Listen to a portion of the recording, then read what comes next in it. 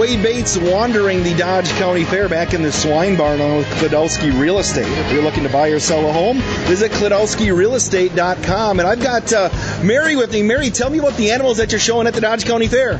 Well, I'm showing 1 pig, 4 dairy heifers, and 4 sheep.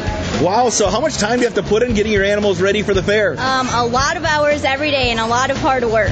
Now, do you have a certain animal that's your favorite, or do you love them all equally?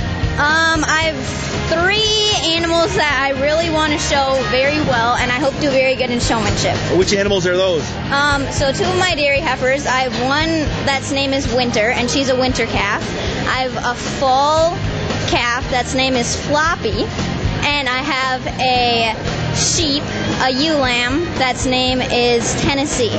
Can you tell me how old you are and what 4-H club you're involved with? I'm 15, and I'm part of the Leipzig 4-H club. And where are you from? Beaver Dam, Wisconsin. All right, and besides showing animals, what's your favorite part about the Dodge County Fair? The food. You have a favorite food? Everything.